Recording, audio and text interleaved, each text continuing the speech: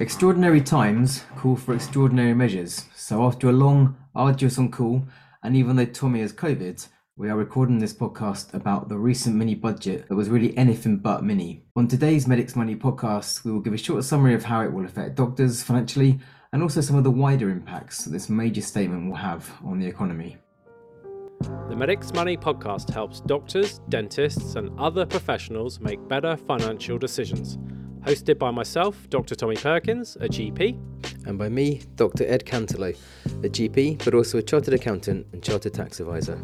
This podcast is for general information only and does not constitute any form of advice, and tax allowances and rates are subject to change.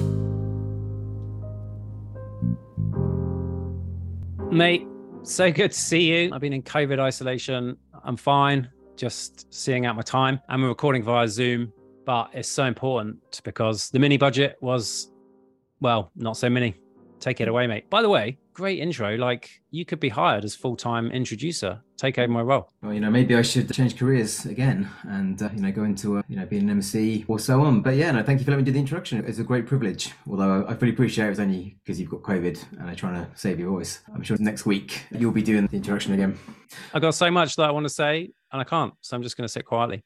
Yeah, that's it. And, hopefully you'll be feeling better soon. And hopefully the fact we're recording this on Zoom won't make too much of a difference. So apologies in advance if it does.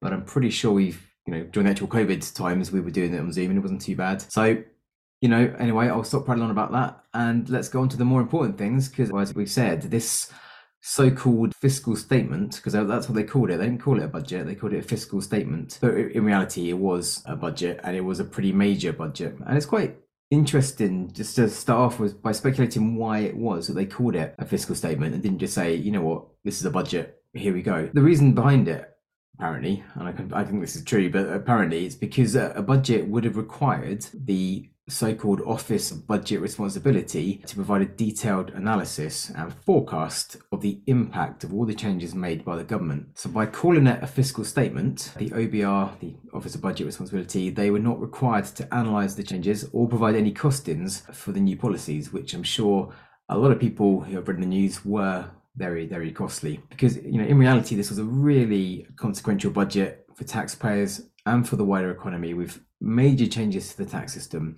Some expected, some very much not expected. And really, it would have been quite useful if the Office of Budget Responsibility had provided detailed analysis, forecasts of all the changes. But for whatever reason, and I'll let our listeners speculate as to why, the government didn't want them to do that. So they called it a fiscal statement. And what we're going to do today is, at least first off, we're going to discuss exactly what was announced and focus on what might be relevant for doctors, because there were definitely lots more things that were announced compared to what we're going to talk about. We're going to focus on what might be relevant for our listeners, for doctors and other healthcare professionals. And then afterwards, have a bit of a chat about the kind of wider impact that this budget is going to have or is likely to have. So let's jump straight into it. Okay, so the first big change relates to income tax, and perhaps that was the biggest and certainly the least expected change that was made.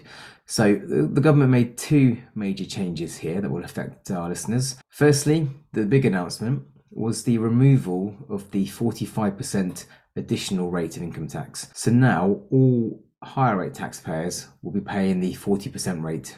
The 45% rate will no longer exist. And the additional rate for savings and dividends, they're also going to be abolished as well. So from now on, certainly in England, Northern Ireland and Wales, the highest rate of tax is going to be 40%. At the same time, the planned cut to the basic rate of income tax to 19%, which had been previously announced, that's been brought forward to April 2023. So around 31 million people are going to save on average about £170 from that basic rate cut. And I've just alluded to this already, but just know that those tax cuts aren't going to apply to Scotland because the Scottish government set their own rate of income tax.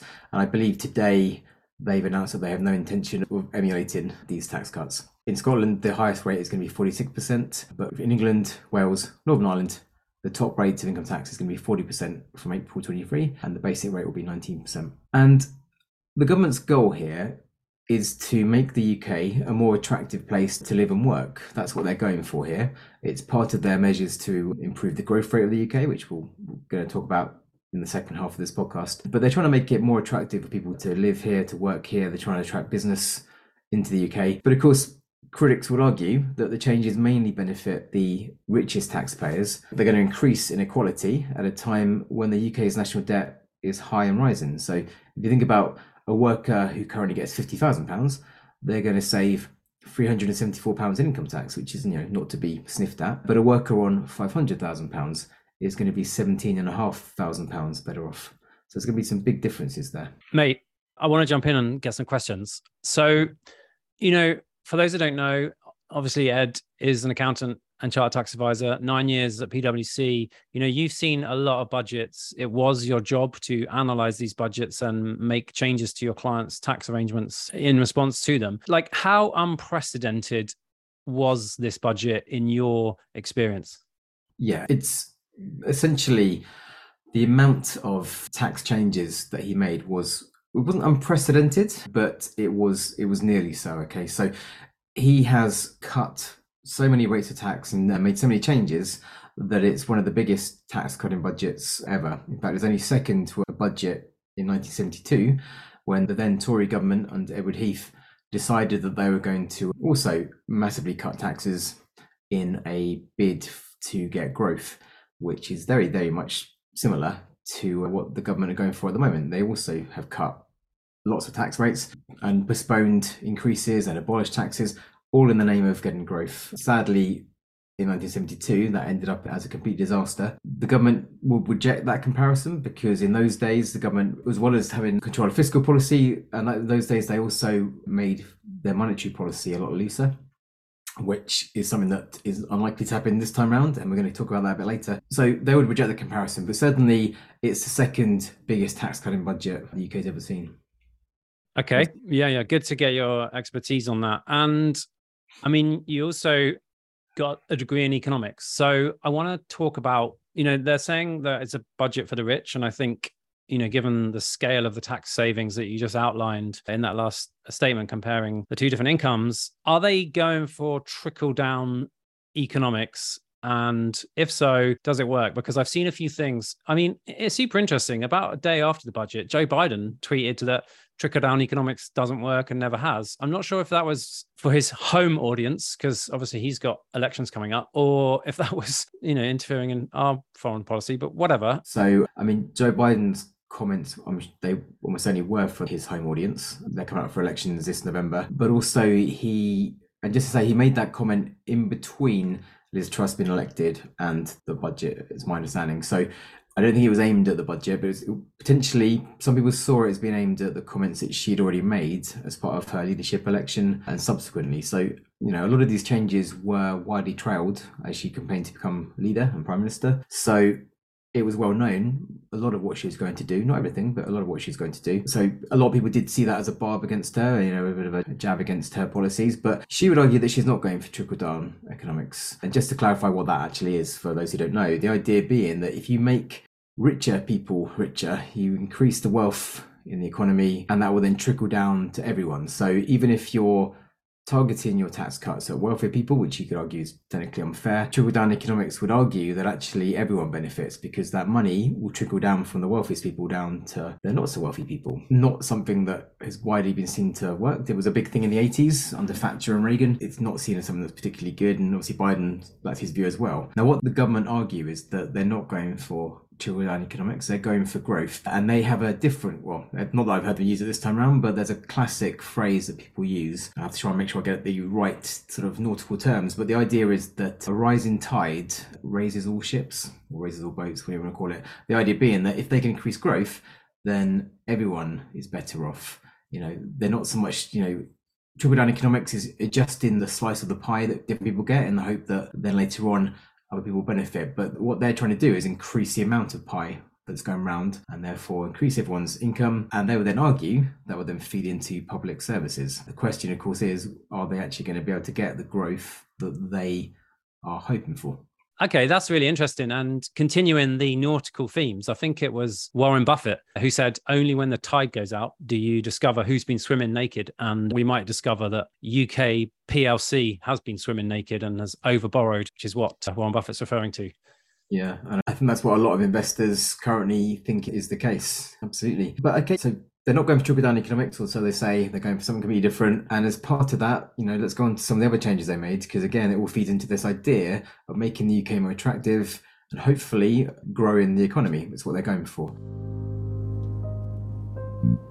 So the second big thing about this so-called budget, which is not a budget of course, is that they made quite a few changes to NIC as well, to national insurance contributions. So under Boris and Rishi, I'm sure a lot of people here will know, all the national insurance rates were increased by 1.25% from April just gone, the 6th of April 2022. And then the plan was that from April next year, they were going to split this out into a separate tax, a health and social care levy on people's payslips.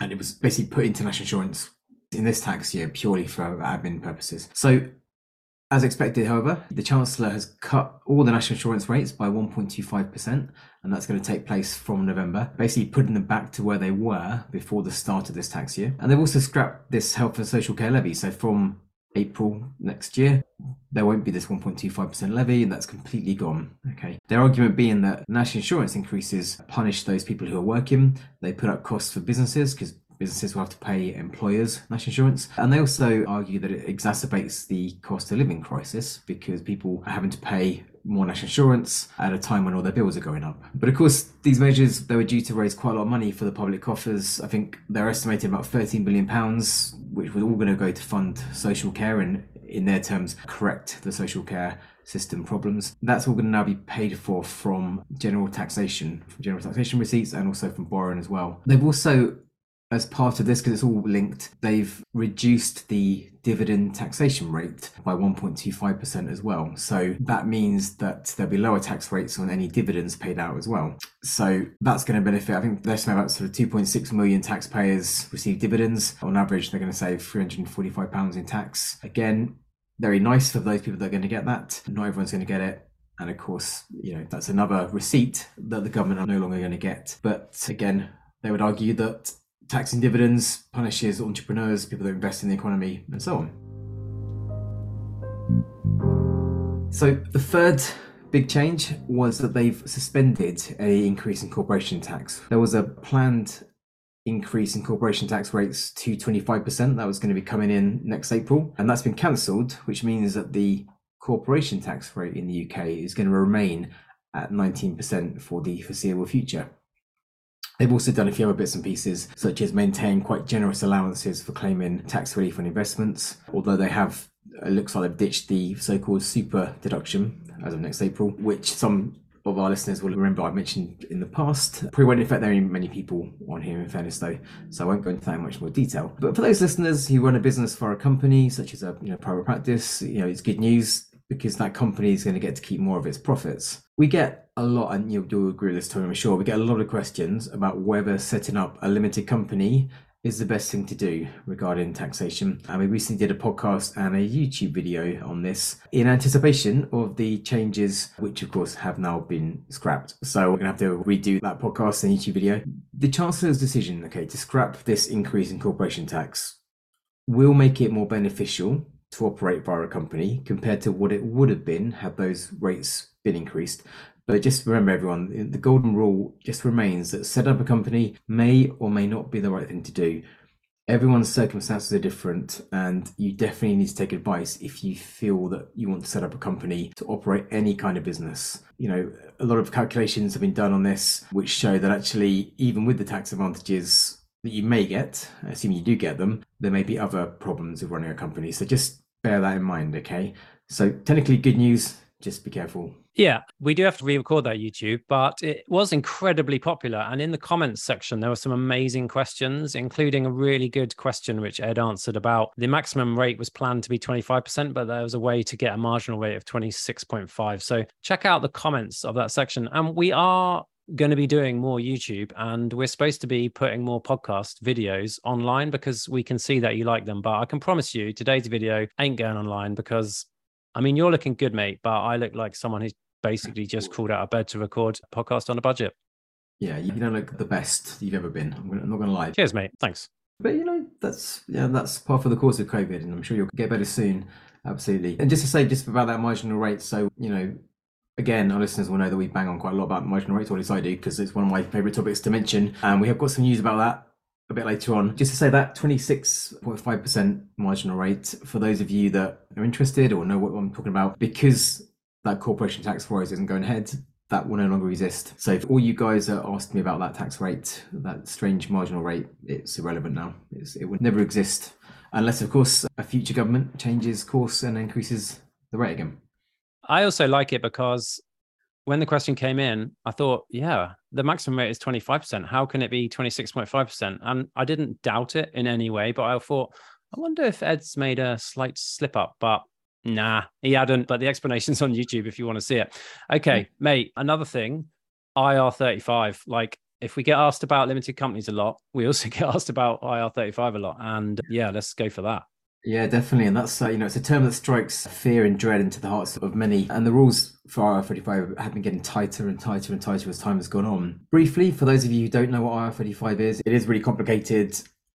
It's a term given to rules that prevent something called off-payroll working. Okay, so in the late 1990s, a lot of individuals, what they were doing were quitting their jobs, setting up personal companies, and then providing services and billing their former employer via their brand new company. And by doing this, they made some major tax and national insurance savings. And the government have been trying ever since the year 2000 to prevent what is essentially an employment situation being passed off as something else and trying to tighten that rules. So, IR35 is complicated, and without going through its full effects, the effect of the government's change in this fiscal statement is to scrap some changes they made in 2017 and 2021 that had put the onus on businesses to determine whether or not they were hiring an employee. So from April 2023, the rules go back to what they were before 2017, whereby workers who provide their services via an intermediary, like a company, they're once again going to be responsible for determining their own employment status and making sure that they pay the correct amount of tax and national insurance. So just imagine, you've got a GP locum who provides services via a limited company. Let's suppose that's the thing. Originally, in the very old rules, the GP himself or herself would have to determine if they were actually an employee or not. From 2017, it would have been the GP surgery that was responsible for this. And then from April 2023, it's going back again to being the onus is going to be on the individual rather than the surgery to decide whether or not they're actually an employee or not. It's very complicated, and I fully appreciate I'm not really doing it much justice here, and hopefully that made a little bit of sense for those who are interested. Of course, we're going to have to change a lot of our stuff on our website, etc., about IR35, and we'll do so in due course. Everything's changed. We are going to have to change quite a lot of stuff on our website. A lot of our, after new podcasts and YouTube videos. So yeah, a lot of work for us at Medix Money, I think. But as I say, mustn't complain. Let's talk about property as our penultimate thing that's changed. The government have basically made changes to the UK's oldest, and in my mind, worst and unfairest tax, stamp duty, or to be more specific, stamp duty land tax, which is the stamp duty paid on purchasing property. Before the statement, no stamp duty land tax was payable on the first £125,000 of a property's price, but this has now been doubled to £250,000. First-time buyers will also benefit because they will no longer pay stamp duty land tax on properties up to £425,000, and I think they can get stamp duty relief up to £625,000 as well. So good news for first-time buyers. The change came into effect straight away, but it's going to exempt nearly 50% of properties from having to pay stamp duty land tax. I remember reading online that within about an hour of the announcement, traffic on the website Rightmove increased by 10%. It's, a big thing for a lot of people, and it took place straight away. So I've got a friend whose mum's buying a property. In fact, she's already bought it. It's already going ahead, but they haven't completed yet. And that change is going to save her £2,500 overnight because of that change. Got to mention that this change only applies to properties purchased in England and Northern Ireland, as the devolved administrations in Scotland and Wales, they're responsible for their own equivalent stamp duty. Okay, so it won't affect Wales or Scotland, but it will affect those people buying houses in England and Northern Ireland. Finally, there were loads more things in the budget, or say budget, I'm going to call it budget every now and again. Technically, they said it's not a budget, but it really was. There are loads of things in there, loads of things, but a lot of them won't be relevant to our listeners, so I won't go into them. But I would just want to say one last thing about the quotation marks budget is that it's actually worth noting that they have promised quite a lot more changes to come. So at Medix Money, we said before in this podcast, we're constantly talking about marginal rates and areas where an extra pound of income might have surprising tax consequences. Those include where you've got an income above 100,000 and you start to lose your personal allowance, the high income child benefit charge, and of course, the dreaded annual allowance and lifetime allowance for pensions, because we all, most of us will know that you can get into all sorts of horrible situations if you breach those thresholds. And if you want to know about what the issues are, then we have loads of information on that. Our podcast number 112, quite recent, goes into great detail about what the issue is there and how it affects you. But it's been announced in the press, so the government intend to look at all these areas and make changes that people don't lose out by earning more income. And I think, as you pointed out, Tom, it's almost as if Liz has been listening to our podcasts or reading our Twitter feeds, because, as soon as we mention about marginal rates and what the problem is, we hear in the papers that she's going to change it all. Honestly, it's more than a coincidence. So we've been working on our Twitter game, which hasn't always been that strong. So we've been putting out some threads, right? So last week or 2 weeks ago, we did one on marginal rates. And then a few days later, Liz talks about marginal rates, abolishing those that makes no sense. We did a long Twitter thread on it, and it's basically like she had read it and then acted upon it. Maybe I'm sure she's a big listener to our podcasts. I can't imagine why she wouldn't be. I mean, it's not like she's got much else going on. Probably when she's commuting to work, like everybody else, gets it on to find out the latest news. Yeah. So the thing that we haven't mentioned yet is pensions, right? And that's because basically in this fiscal statement, as you're correctly calling it, there really wasn't a great deal, and it's jammed tomorrow. They're promising to take a look at it in due course. The health secretary did announce a few things recently regarding pensions, and I was going to sort of talk about them, but I'm not in tip-top form, and it's probably a podcast in itself. But essentially, they're encouraging pensions recycling if you opt out. So as you know, there's the employee's pension contribution and the employer's contribution. If you opt out and you don't pay the employee's contribution, but essentially, apparently at some trust, you just miss out on the employer's contribution. So recycling means, the unused employer's pension contributions to an opted out member of the pension scheme will be paid to the member. So it sounds fair, and GPs will know, at our practice, if you opt out of the scheme, of course, we give you back your employee contribution because it's your money. I just chuckled when I saw in some rag the next day that this was touted as a pay rise for doctors, a massive pay rise, because the employer's pension contribution will be paid back to the individual opted out. Right, is not a pay rise. Your pension is part of your remuneration package. And if the ridiculous tax rules that Ed briefly mentioned disproportionately punish you for being in the scheme to such an extent that you have to leave the scheme and forego those benefits, the least that they can do is pay that money, which is rightfully yours, back to you instead. I'm running out of breath on this rant, so I'm going to save it for another day. But they're encouraging recycling. They didn't mandate it. There was a bit about, if you've listened to our podcast on CPI disconnect, which is totally crazy. They've changed the revaluation date of the pension to attempt to fix the CPI disconnect. And they've slightly tweaked the rules about retirement to try to encourage people to not retire, basically. But we'll do a longer podcast about that another day because there's enough to get through. But I just thought I'd drop that pension info in there. Basically, at the moment, we're waiting.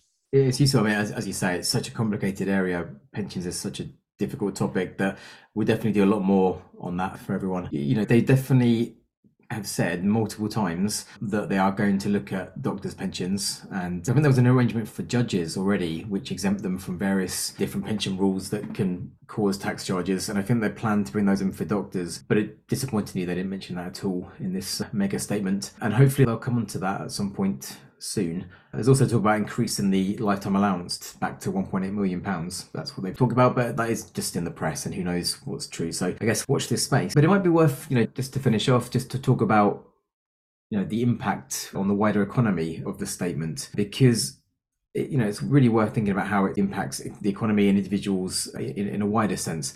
Because it's fair to say that, this is very much a debt-fueled budget with minimal details in the statement about how they're going to fund their changes or what rules they plan to follow when they address their public finances moving forward. As we said right at the very start, because it's not a budget, the Office of Budget Responsibility, they've provided no forecast, no indication of how much it's going to cost or anything. They've completely ignored that side of things, gone straight into multiple announcements, scrapping proposed tax increases, cutting, abolishing other taxes. And of course, don't forget, just before, sadly, the Queen passed away, they mentioned about capping energy prices, which is going to cause an eye-watering amount of borrowing by doing that. So this mini budget, as it were, it's basically putting government borrowing as a share of GDP on course to hit nearly 100% in 5 years. I think something like 93%. So, near as it can be to 100% pretty much. We said before, the government's hope is that by radically reducing the tax burden, this is going to help grow the size of the economy, and eventually this will pay for itself. The government are currently aiming for a 2.5% growth rate. Currently, I think we're in recession, so the economy is not growing at all. In fact, it's shrinking, but aiming for a 2.5% growth rate. Unfortunately, there is a bit of a problem with credibility here. Investors aren't really convinced that spending vast sums of money while cutting income flowing in is going to result in higher growth, especially, as we said, they've not costed their proposals or outlined any firm ways in which they will tackle increasing debt. So the government's fiscal policy, their tax policy, their spending policy, that's seen as pretty inflationary at a time when inflation is already high and getting worse. It's currently 9.9% and forecast to go up even further than that. So putting more money in people's pockets for them to spend, that's likely to put pressure on prices.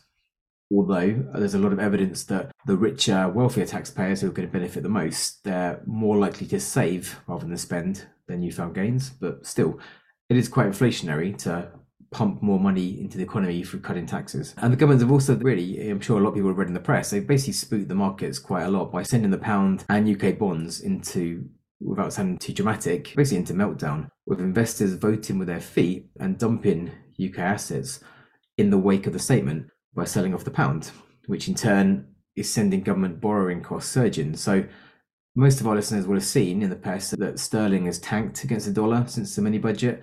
It's reached a record low. It's never been as low as it has been. There are warnings today that they think the pound's going to fall below €1. So that's another thing that they think is going to happen. And a falling exchange rate, in turn, that makes imports more expensive. Everything that we import into the UK, which is an awful lot really, that is going to be more expensive as sterling falls, which again is going to make inflation worse. So you've got a government borrowing more money, pumping more money into the economy through tax cuts, sterling falling. All these things are increasing pressure on inflation rates at a time when inflation is already pretty awful. And then you think, well, how do we reduce the inflation rate? How do we stop the pound from tanking even further? Well, the way to do that really is to increase interest rates, and that is exactly what people expect the Bank of England are going to be doing. In fact, it was expected that they would announce an emergency interest rate increase on Monday to stop the pound sinking further. But while they announced that they wouldn't hesitate to increase interest rates, they basically hesitated to increase interest rates and have decided to defer the decision until November time. We're not hesitating, but we just need a bit of time to decide, basically. They're going to think about it until November, apparently, which is a little while away. Let's hope the pound doesn't sink too much further. But currently interest rates have been increased to 2.25% recently. There is an expectation, and who knows, but there's an expectation that they're going to peak at between 5 and 6% next year. And higher interest rates, they should, the hope is they'll reduce inflation, which of course is not a great thing, but they've got two fundamental downsides, which I'm sure, again, a lot of listeners will know. Firstly, they're going to increase the government's borrowing costs at a time when they're ramping up borrowing. So they're borrowing more and they're going to have to pay more to service that debt. There's also a risk that they put the UK's credit rating at risk, which would be a further disaster, which would drive up debt costs further. Probably more importantly though, if the Bank of England are going to have to increase interest rates to get inflation down even further, that's going to have a big impact on mortgage rates. And anyone on a variable tracker mortgage rate or who's coming to the end of a fixed mortgage rate, they're likely to see their monthly mortgage payments increase substantially. Some people may find that they can't meet affordability checks when they come to remortgage. Some people find that they can't afford to pay their mortgage payments. If the bank rate hits 4.5%, then a homeowner remortgaging next year, they're likely to see their mortgage payments go up by more than 50%. It's a big cost for a lot of people there. So I always feel that whenever I come on these podcasts, I just spend all my time talking about bad things and doom and gloom. I guess, time will tell as to whether the government's magical growth plan will get them to that 2.5% trend growth rate, whether these tax cuts put more money into people's pockets, whether they will help us all with the cost of living crisis, or if this debt-fueled fiscal splurge pushes up inflation and interest rates, increases our mortgage payments, and then people punish the government at the next election. But it's hard to really say what's going to happen, but it doesn't look great at the moment. Mate, I love these like economics chat. That was such a nice little explanation of it. Like maybe we should start a side podcast, Medics Money Medical Economics podcast. And I reckon we'd have like at least 3 listeners like me, you, your mum. I know my mum doesn't know what a podcast is. Maybe one of my sisters. Okay, so that was great. Do you think that, like, if I was the Bank of England governor right now, I'd be livid, because Bank of England's job is to use interest rates to hopefully control inflation and prevent the devaluation of the currency so that we can still afford to import expensive things like oil and gas. And then, as you just outlined, this looks like a potentially very inflationary budget. So do you think the Bank of England knew about this? And if you were the Bank of England governor right now, what would be your anger level? I'd imagine that they're incredibly irritated right now, especially as during the leadership election, I think even subsequently, there's been a lot of, the government have been doing quite a lot of sniping and bashing at the Bank of England for failing to get inflation under control. So you're working with a government, you've got 2 strands to your economic policy. You're in charge of the monetary policy side of things, the interest rate side of things, exchange rates and so on. You've got a government who are in charge of fiscal policy and I think have pretty much gone insane. And they're pushing up inflation at a time when they're complaining that the Bank of England aren't controlling inflation. Well,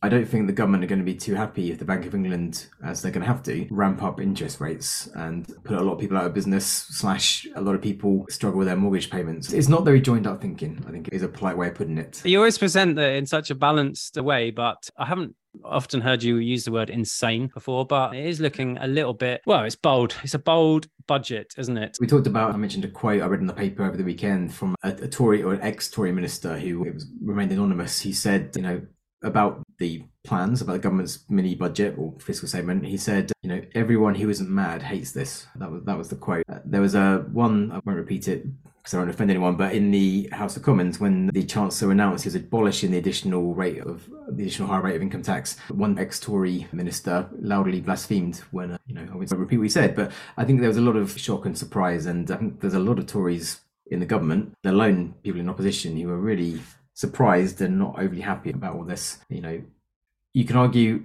it makes some sense if you're a firm believer in the idea that changing incentives, cutting taxes are going to increase growth, but the wider economics are a little bit challenging right now. Awesome. I hope that was useful. You smashed it. I didn't say much, which is actually really nice. I forgot, we should have mentioned one thing. Last time you were on the podcast, you were winging your way to Vegas and we said that we might never see you again. You're back. So are we going to be privy to the profit and loss account on Vegas, or? Well, one thing I will say is that I'm very glad that I went to Vegas before this mini budget completely trashed the pound against the dollar. They always say the phrase, don't they, what goes on in Vegas stays in Vegas. I'll say that I was up and then down, so I'm pretty much equal to where I was before, which is a shame because I was hoping to, millions, but hey. You could have also done like a massive foreign exchange hedge as well on the way back. And I was going to talk a bit about some mad things have been happening because of the exchange rate on investment portfolio. So I obviously hold a broadly diversified global portfolio, which is largely immune to currency fluctuations. But as you might have remembered, my son, he's kind of gambler. He's 5 years old and he's been invested now since he was born. And when he came out, he just said that Trump is going to make America great again. And he only owns the S&P 500. So the S&P 500 has been falling quite rapidly because of the foreign exchange situation and the fact that the value of the pound has been falling faster.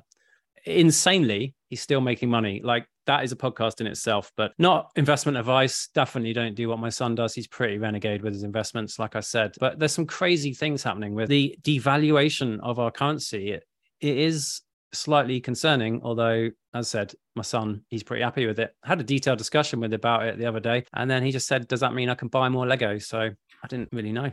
Yeah, well, best, it's every time it's a long-term thing. Right now, Lego could be an okay commodity part of your portfolio, to be honest. Its value seems pretty stable to me.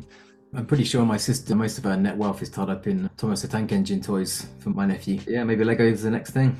Okay, mate, that was a great summary. I think that was okay, despite my issues, but really appreciate doing that in a bit of a rush, and I look forward to catching everyone on the next episode.